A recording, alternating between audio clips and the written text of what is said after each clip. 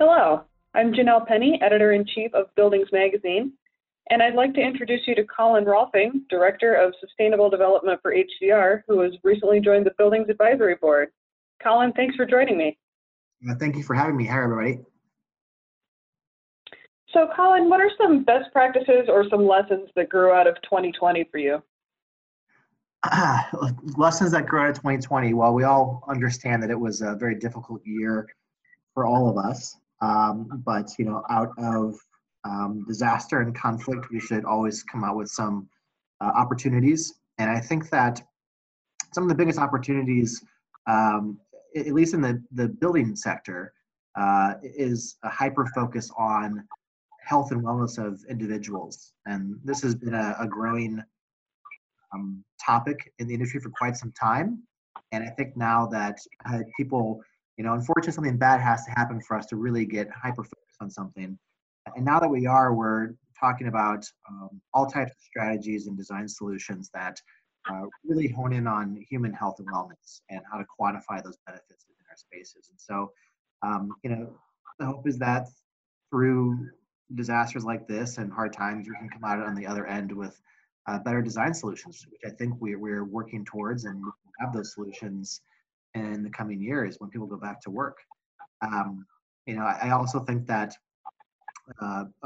given the changing administration and giving a shift to kind of a focus on the impacts of greenhouse gas emissions on the planet and what we saw happen with restoration, regeneration during the pandemic, we realized that we are having an impact, and we have 10 years left. And so I've seen another hyper focus on reducing operational embodied carbon on projects in hopes of getting to net positive and even regenerative territory. So I think the future looks bright for the building industry once we just get past this little bump in the road, right?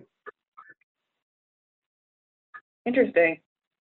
So who would you say are the most important mentors or colleagues in your life, and how would you say they've shaped your career? Oh my goodness. I've been very fortunate to work with some very talented people within my past firms and outside of my past firms. I spent 12 years at HOK and the past 5 years at HDR, and I've had some design principals that have come work with me at both those locations that I just really admire. I think that there's a kind of a key group of individuals within HDR that are really pushing the regenerative design narrative. And there are specific design principles within their own offices. And I actually applaud them a lot more than maybe kind of some of the overarching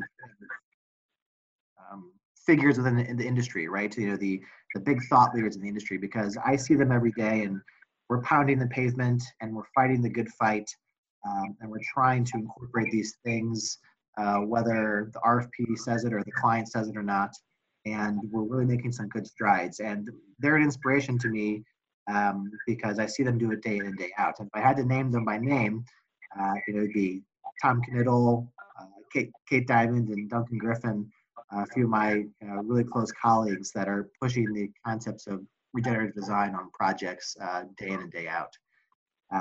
I've had the pleasure of working with people like Jason McLennan, the founder of the Living Building Challenge, on some projects, some collaborations we did, and he did with HDR, and it's a real inspiration to see what he's capable of. That's what he does every day. He only goes after projects that are regenerative, and that's great.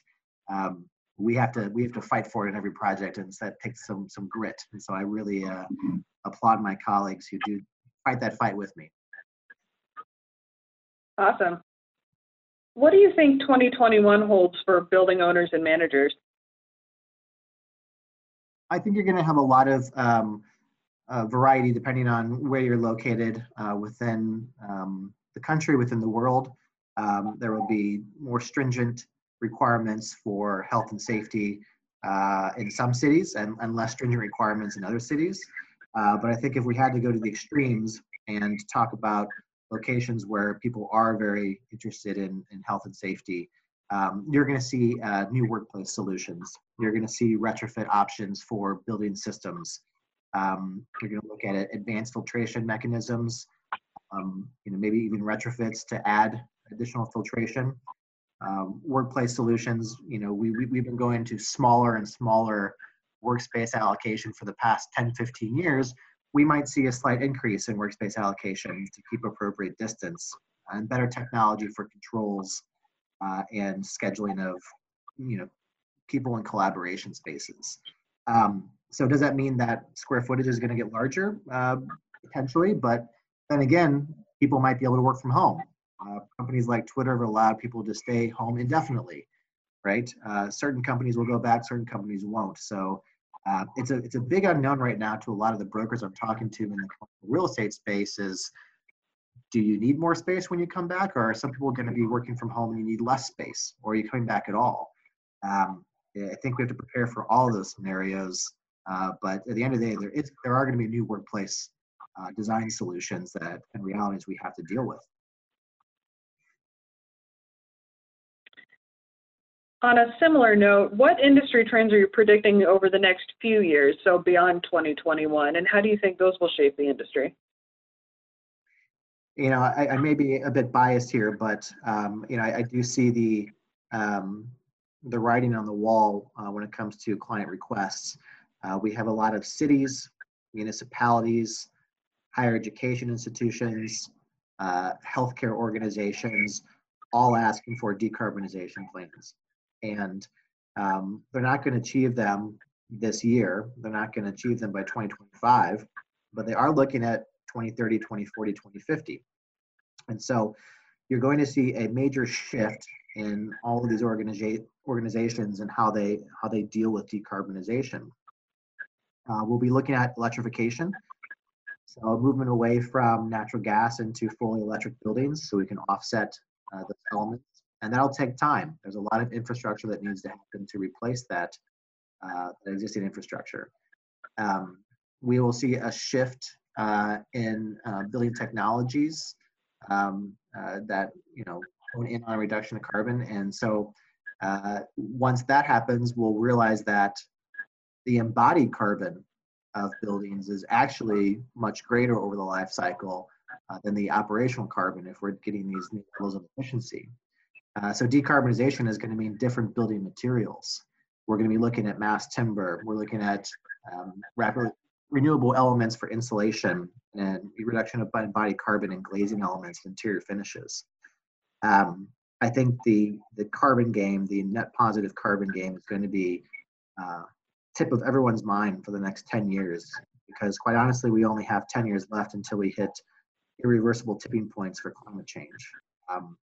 So that's a hyper focus. I mentioned health and wellness design earlier, but a lot of things we do to improve efficiencies in the efficiencies of buildings can also positively impact health and wellness. So those two things have to be evaluated and go hand in hand for any payback assumptions. So I think that that the writing's on the wall. I think that as a sustainable leader, I'm no longer just trying to put this on all projects. We're being told by clients that we have to do this. So that's great to see. Great. What's next for you, and what's next for HDR? We just had a very detailed meeting about how we're going to get all of our strategic tools and thinking out there for people to utilize and to share. We have a few things going on, a few different frameworks and tools that we want to really not only get onto our projects, but get out there for the industry and for future designers to utilize. One is our regenerative design framework. It's an online tool that allows people to select a project location, pick an ecological baseline for it, understand a lot of information about climate in place, and try to then establish regenerative targets for that project for carbon, air, water, nutrients, community, and health. All net positive impacts for 30 different key performance indicators. And I think it's the new way we're going to benchmark all of our projects to see if they can achieve regenerative targets or how far away they are from regenerative targets for us to learn and do better in the next project. Now, as a part of that, social equity plays a huge role in regeneration. We have to be able to heal and regenerate some aspects of society. And we are creating a social equity toolkit that allows us to understand community issues, to try to address community issues and then disadvantaged communities within our projects if we're able to, and make that part of the design discussion, right? I think that we have seen a lot of racial disparity and unrest in the past few years, and we as designers have to address those community issues within our designs. We don't just make pretty buildings, we help build and repair communities, and it's incumbent upon us to really take these issues to heart and incorporate them into our design.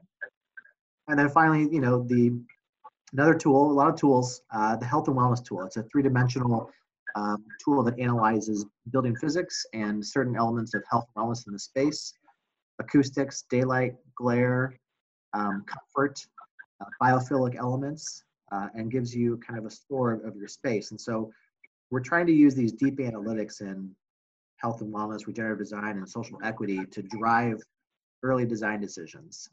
These are tools that are used day one in the design process. And so we're hoping to make that part of our standard process and eventually get these tools out there for people to use for whatever they're doing. So lots of tools in those three topics. Definitely. Last question. Who or what is your favorite social media account to follow? Oh, this is completely off topic. In order to distract myself from all of the very heavy but important engagements that we're taking in design with regards to climate change, social equity, and health and wellness, it can become overwhelming sometimes. So I have a side hobby. I'm an avid whiskey collector. So I kind of hunt for bourbon and scotch and collect different bourbon and scotch. And so I follow quite a few bourbon and scotch social media feeds and just figure out, what's new and exciting out there and where you can find it and go hunting for it, and different tasting profiles. So probably not the cool parametric architecture and sustainable design social media expert I'm supposed to be following, but we all need to live our lives as well too, and keep that aspect of mental health alive. Absolutely. Well, Colin, thank you so much for joining me today. Yeah, thank you for having me. I'm very excited to be a part of the advisory board and looking forward to bringing some of these conversations to your readers and subscribers and open a dialogue for them, because we know it's all important. Thanks to all of you for listening too. We'll see you next time.